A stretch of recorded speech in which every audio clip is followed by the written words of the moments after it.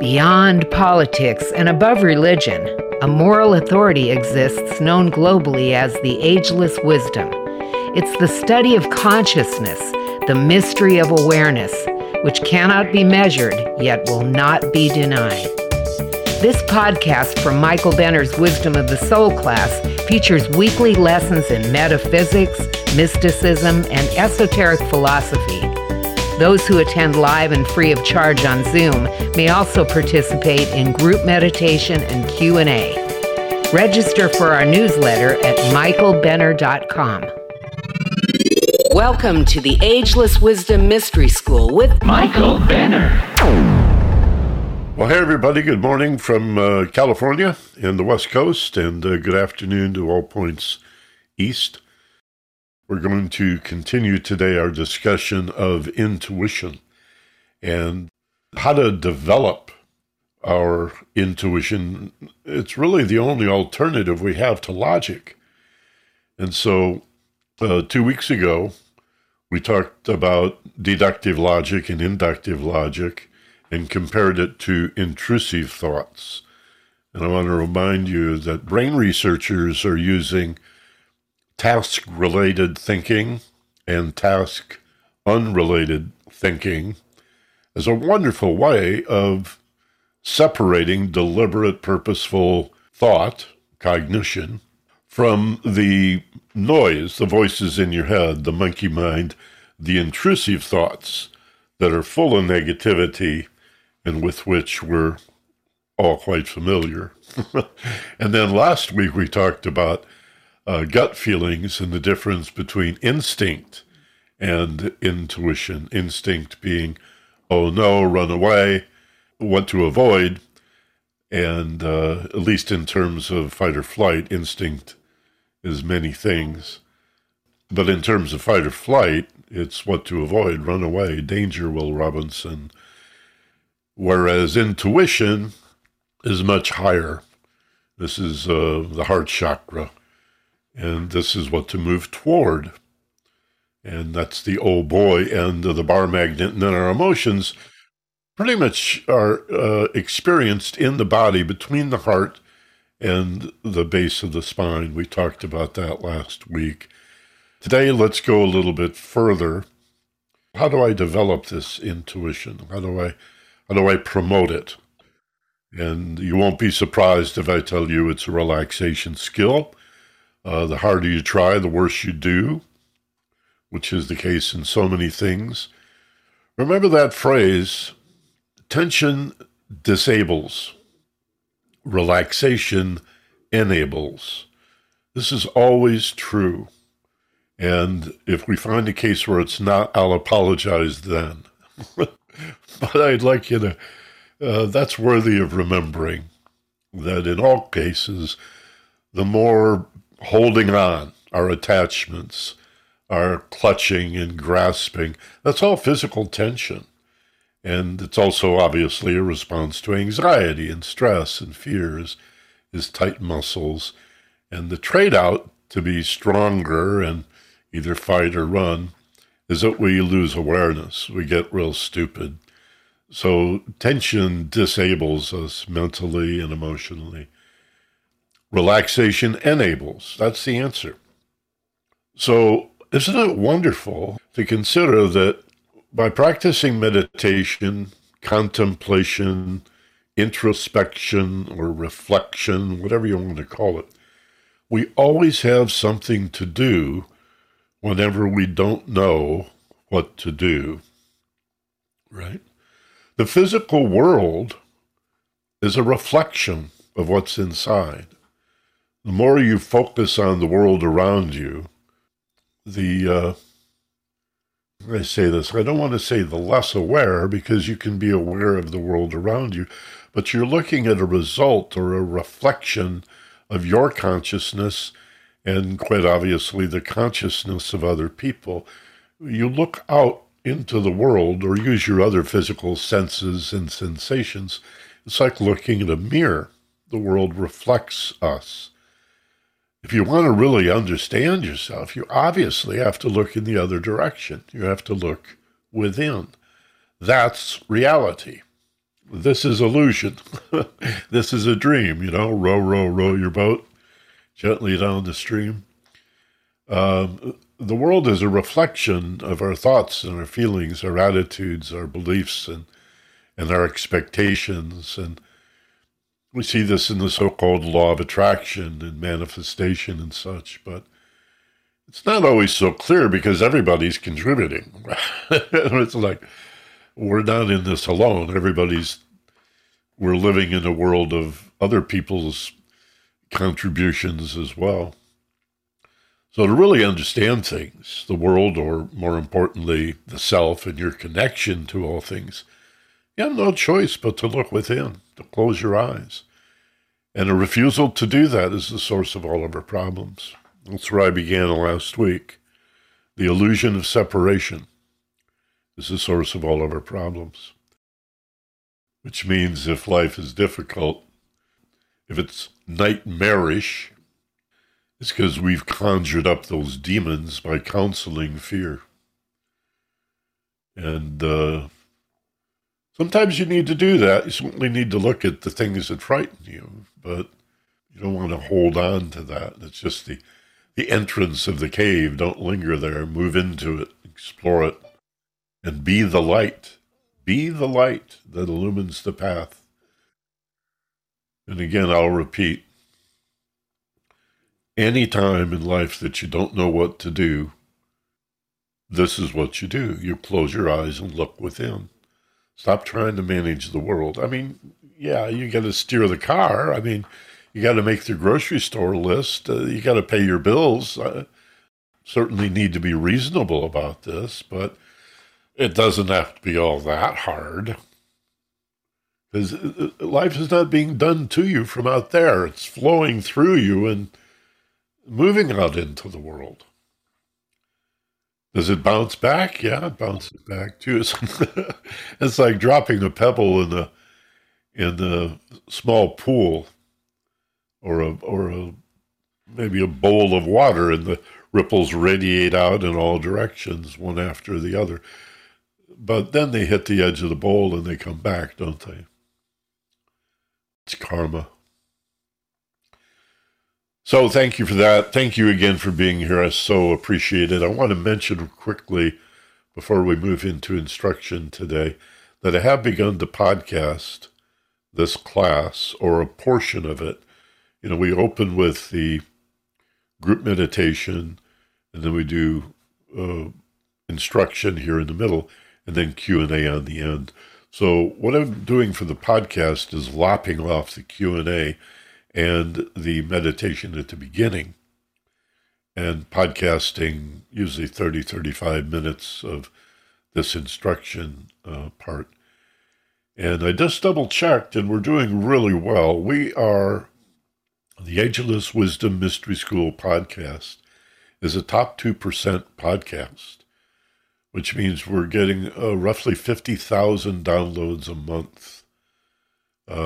We average 19,000 to 20,000 unique visitors, and they are listening to 2.3 podcasts. That's how it works out, 2.3 podcasts per month. So that's 50,000 downloads, roughly. And that puts us in the top 2% of podcasts in the world. That's pretty cool. And largely attributable to the fact that I've been doing this podcast for 13 years. And, a variety of iterations. I mean, we've done webinars with phone calls when I was in Hawaii, a lot of solo podcasts, and, of course, a year and a half of interviews from the KPFK radio days. And now we're going to do Wisdom of the Soul podcast. But you search for Ageless Wisdom Mystery School, and just go to Google or your favorite podcast app on your phone, Ageless Wisdom Mystery School, and subscribe to that.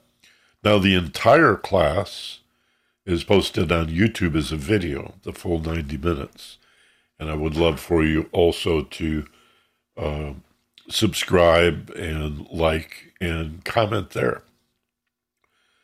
So, how do they say? Like, comment, and subscribe. on YouTube. Then you'll get an email notice every time a new one is posted. And if you miss a class, you're unable to attend, you'll be able to either watch the full class on YouTube or listen to the middle 30 minutes as a podcast. I'm also considering, and I'd like your opinion on this, posting online at michaelbenner.com and also theagelesswisdom.com transcripts of the podcast at the very least, or maybe transcripts of the whole thing. The days of the individual having to sit down and do this manually are long gone. We've got some really smooth AI programs that'll do this for us. And so I'm investigating that. If you have a comment on that, if that sounds like a good idea, you'd like to have access to the transcripts, let me know. Send me an email, awmysteryschool@gmail.com. awmysteryschool@gmail.com. And let me know what you think about any of this. The podcast, the YouTube, the possibility of doing transcripts. Is that something that you might use or benefit from? All right, let's talk about intuition. I think we all know the aha experience. And I'm going to compare it to a similar experience, though the comparisons are somewhat limited. I think there's value in discussing tip-of-the-tongue phenomena. Tip-of-the-tongue phenomena, in fact, I'll bring in a third allegory here. It's like the Chinese finger lock. You guys remember when we were kids, we'd have these woven tubes, and you put your fingers in the tube, and then the harder you pull, the more tightly you're stuck in the tube. And the only way to get your fingers out of this woven tube is to relax and then gently withdraw the finger. That's the way the mind works. Again, tension disables, relaxation enables. The harder you try, the worse you do. Harder you try, the worser you do. The worser you do. That's true in sports psychology. There's something called eustress, E-U stress, or good stress, that helps you psych up for a performance. And stage fright would be a good example of that. The terror that people feel if they have to get up in front of a group and speak. Public speaking is the greatest fear of all. Greater than fear of death or root canals is public speaking, according to the Wallace Book of Lists, anyway. It's the greatest fear. And, of course, there's no danger. There's just, what's the fear? I don't know. Well, that's always the point with fear. It's what you don't know. What will they think of me? Maybe they'll laugh at me. It's not likely. And there are tricks for being a good public speaker, but anytime you wish, you can learn to turn stage fright into stage fever. You can turn fear and anxiety into excitement and enthusiasm.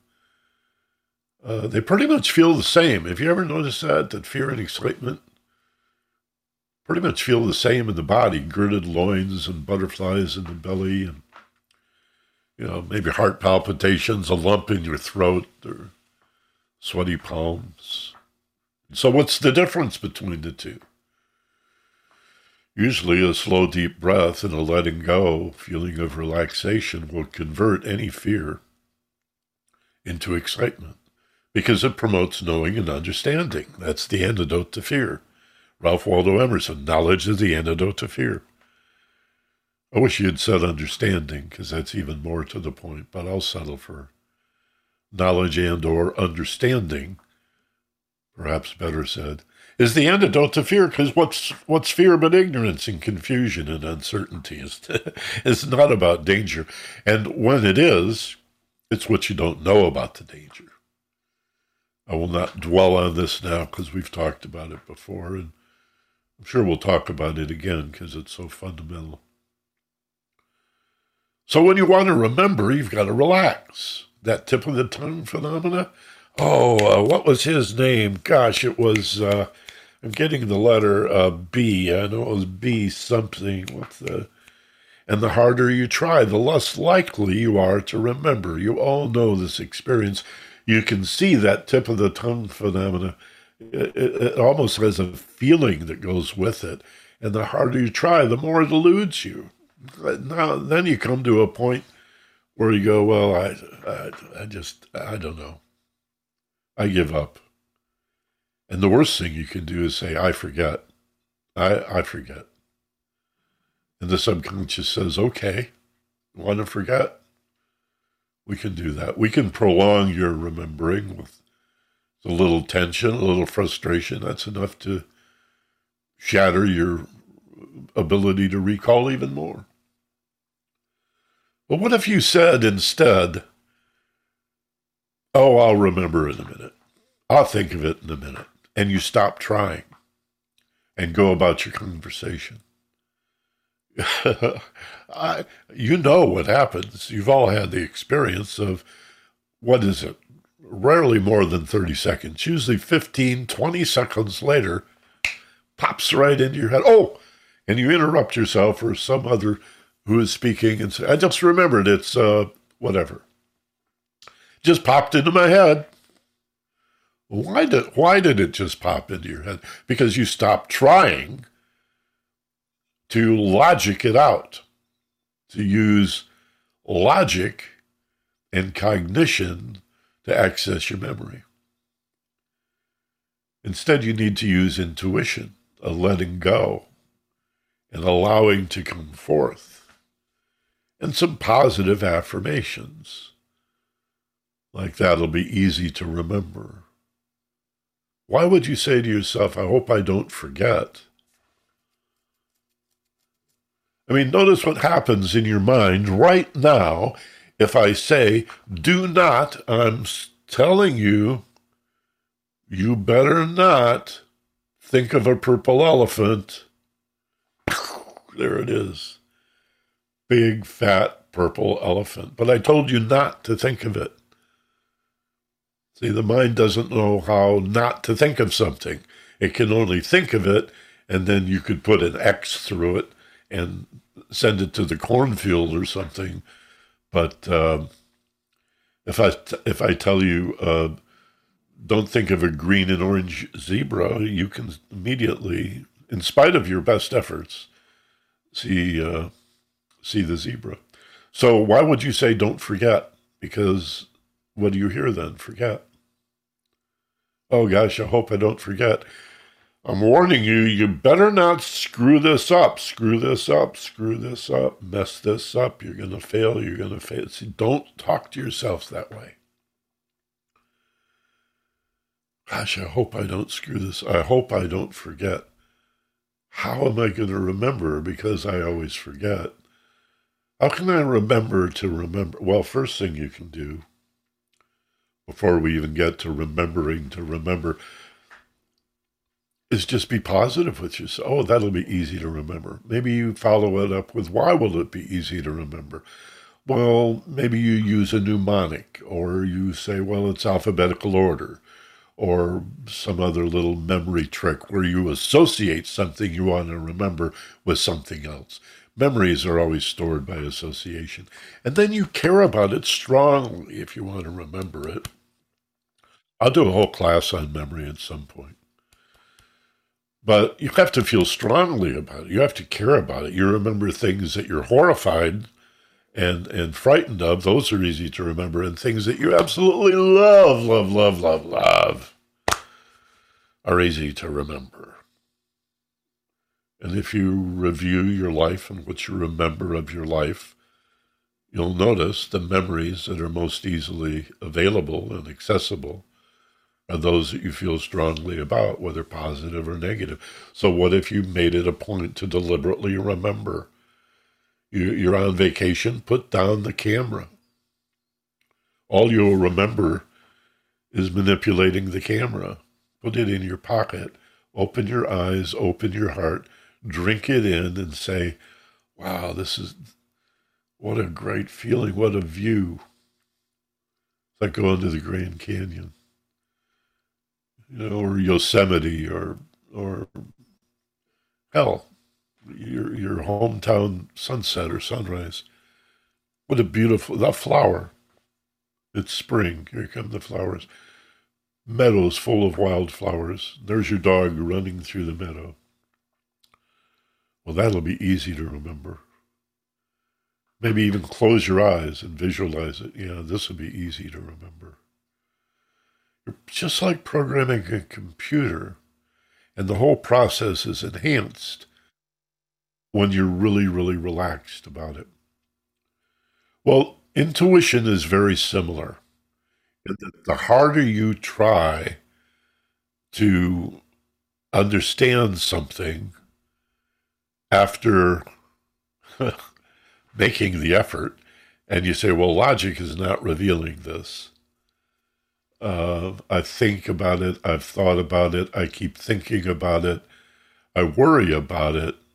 I lay awake in bed at night, tormenting myself, looking at it from all these different angles. And logic has failed me. I hope and pray that I think of something intuitively, that something pops into my head that helps me realize some insight and understanding, some big picture, some aha, some eureka illumination. And doesn't it always come like light? Whether a dawning, wait a minute, hold on, something's coming here. We can begin to see it. It's coming to me. Or maybe a little faster than that. Maybe it's the archetype of the light bulb popping on. The light bulb over the head in the cartoon. I got it. Wow, that's a great idea. Man, I don't know why I never thought of that. Just occurred to me. Light bulb just came on. Sometimes we're thunderstruck. A lid-lifting explosion of insight that changes the world and you forevermore. Mind-blowing. Oh my God. So a little or a lot, maybe the gentle, gradual dawning of awareness. The light bulb pops on or you're thunderstruck. But it's an illumination from inside. It's not logic, don't you see? This is not, well, if this is true and this is true, then in these conditions and this must be true. Logic is wonderful as far as it goes. And again, 2 classes back, we spend a whole class on deductive and inductive logic. Enough said.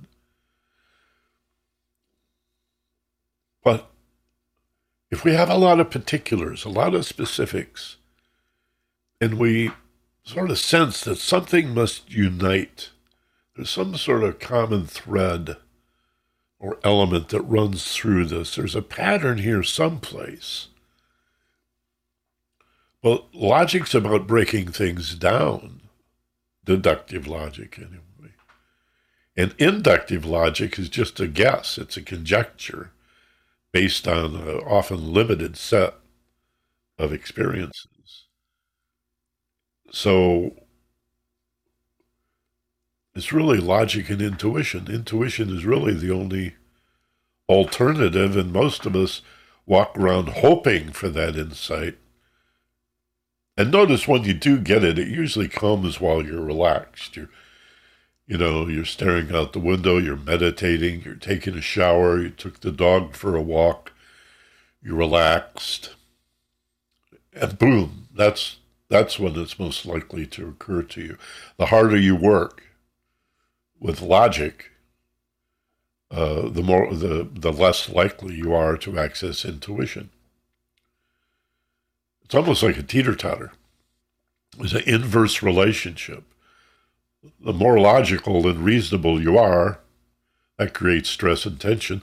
So the less intuitive you'll be. If you want to be intuitive, you've got to, the teeter-totter goes the other way. To promote intuition, you've got to be less logical. I mean, stop working at it. Stop chasing it. Stop slicing and dicing and breaking it into pieces.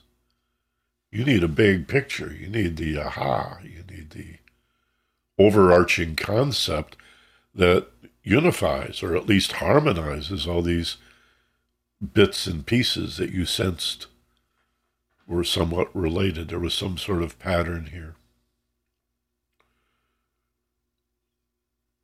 So whether it's a matter of managing the tip of the tongue phenomena and remembering something, or more to the point here today, developing intuition, it's a relaxation skill. You need some affirmative, some positive thinking and expectation to go along with it. But here's an example I want to give you. Remember, we're going to do Q&A in about 10 minutes, so I hope you will jot down your question or your comment in the chat box so Mindy can call on you. Just a brief summary of what it is you'd like to ask about, and Mindy can either read it for you or we'll defer to you and let you open your mic, especially if you have a follow-up to it. So be thinking about that. I really value the exchange. The interaction is important. Everybody benefits from that, so hope you'll share what's going on in your head here. So here's the allegory I'm going to give you. I call it Feed the Ducks. And it occurs to me that if you take a toddler to the city park to see the ducks, and I think every parent at some time does something like this. You go to the city park and kids pigeons will do. Kids aren't fussy. If all you've got is pigeons will do. But I think about the ducks, the city park, the little lake. Even out here in the desert, we have a lake in the city park, and we have ducks and geese too. So the toddler, the little boy or little girl, sees the ducks, gets all excited, wants to get close to the ducks, and so he or she runs.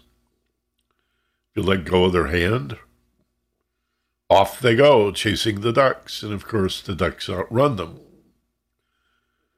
But it takes a while for the little kid to accept that they're never going to catch these ducks, and so they try, and they run around here and they run around there. The ducks don't go far, but they will always outrun you. They'd outrun a champion sprinter, much less a toddler, right? So what does the parent do? The parent says to the child, look, you've got to sit down and be quiet. You've got to sit down and be still. And here, maybe we'll throw a few breadcrumbs around. And if you remain still and remain quiet, the ducks will come in. And as they come in, if you still resist the temptation to jump up and grab one, they'll come even closer. And the ducks will come so close that you can see all these details of the feathers and the coloration and the bands, the striping, the magnificent palette of colors on these ducks, and how the male ducks are particularly colorful and the female a little more muted. If you allow it, if you let them come to you. And hopefully this works for you as a model as well as it has served me.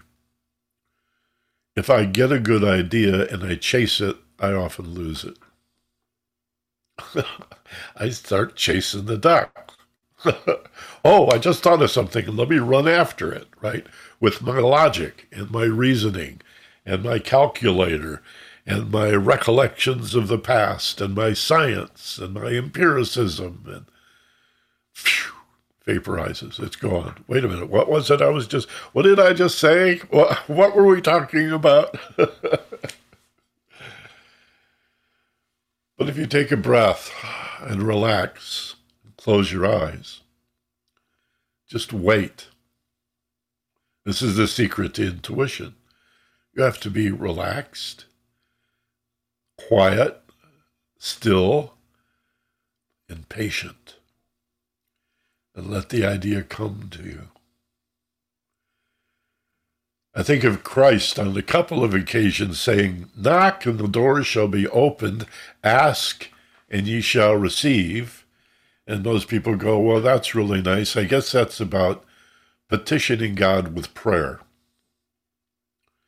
which is something that speaks more of Santa Claus than the divine. Hey, God, I need your help with this. But God is busy making all these micromanaging decisions. He has to decide who wins every sporting contest. He has to decide, or she has to decide, the path of every tornado and hurricane. Has to choose to blow down the church and kill all the people inside. Vengeful God, angry. This is our history. Trying to appease the gods with sacrifices. The fatted calf and at the very least, the flowers and the incense and the offerings to appease this separated, capricious father aspect, this angry parent.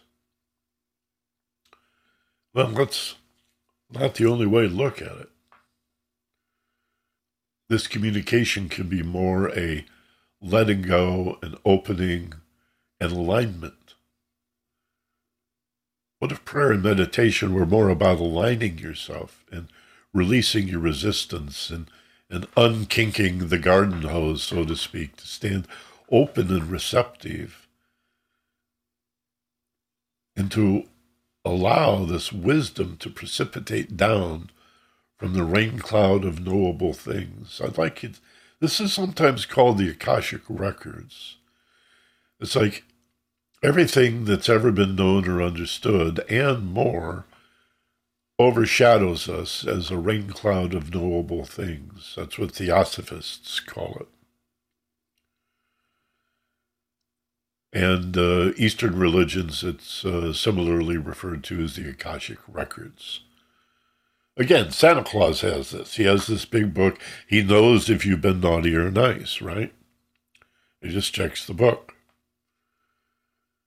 And this is from the ancient wisdoms that all memories are stored, all experience is retained. And I'm not going to go off too far in that direction because that too is a related field, but a bit off the mark for today.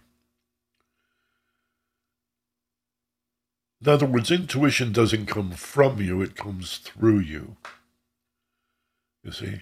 It doesn't come from outside at you, and technically it doesn't really come from you, though that's closer to the point. It comes through you, comes through each of us all the time, in proportion to our level of relaxation or tension. It is suspended when we become tense. It's a survival thing. If you are facing some unknown danger and you sit there and ponder, you're less likely to survive than somebody who jumps up and runs before they even know what the danger is. And this fight or flight reflex, fight or flight response, it's really a reflex. Somebody surprises you, you will jump. You'll say, "You scared me." It's not really fear, it's just surprise, but triggered the same part of the brain.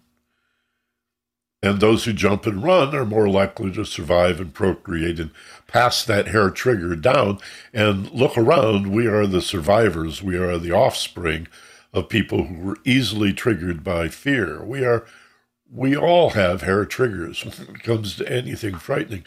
But look, we survived the jungle. we transition from hunter-gatherers to communities where we work together. And hey, I like working with animals, so I'll do the horses if you do the farming and you do the dairy, and I'll be the sheriff. And we came into communities and found that worked much better. So we're not in as much danger.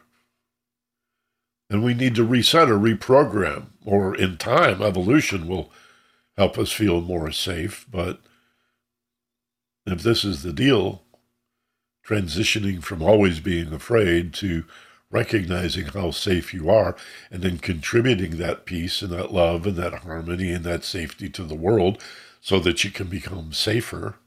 You see what a wonderful upward spiral this is. But we've got to reprogram. And don't just jump up and run, and don't chase the ducks. You have to sit quietly and let these insights, this light. Remember, Christ said, I am the way and the light. Spiritual people often talk about light. Well, it's enlightening, or my goal is to experience enlightenment. That's how intuition comes. And it's such a wonderful feeling to know that you can access it on demand, that you can promote intuition with relaxation in a closed-eye process, provided you get real clear on the difference between deliberate cogitation, thinking deductively, or even reasoning inductively, which is guessing and conjecture based on what little you do actually know, to intuition, where you just surrender and open. And if you want to understand spiritual things, the invisible universe of energy, you have to access your intuition. And it is more emotional than mental. It's hard to separate because, as I said 20 classes ago at the very beginning, thoughts and feelings are entangled like flavor and aroma. There is no separating flavor and aroma when eating a meal, for example. If you're just smelling a flower without any intention of eating it, I suppose you could say, well, it's not likely that flower would make my mouth water, but I can smell the fragrance of the flower. But the experience of eating, flavor, aroma is a big part of that. Anybody who really appreciates fine food, fine wines, good whiskeys, there's a whole set of experiences that come with the unfolding of the flavor, layer after layer after layer of the flavor. And so aroma is a big part of that. Aroma and flavor are like two sides of the same coin, two very distinct senses, but... And so think of intuition and logic in the same way. And also thought and feeling. They're just entangled and very much related. So that's it for today. Next week we'll practice this a little bit. How do we use intuition to discern the meaning of our emotional feelings? Right? It goes beyond that. Intuition goes beyond that. That's the whole point of meditation. The insight and the understanding that arrives when you're deeply relaxed and suspend logic. Intuition.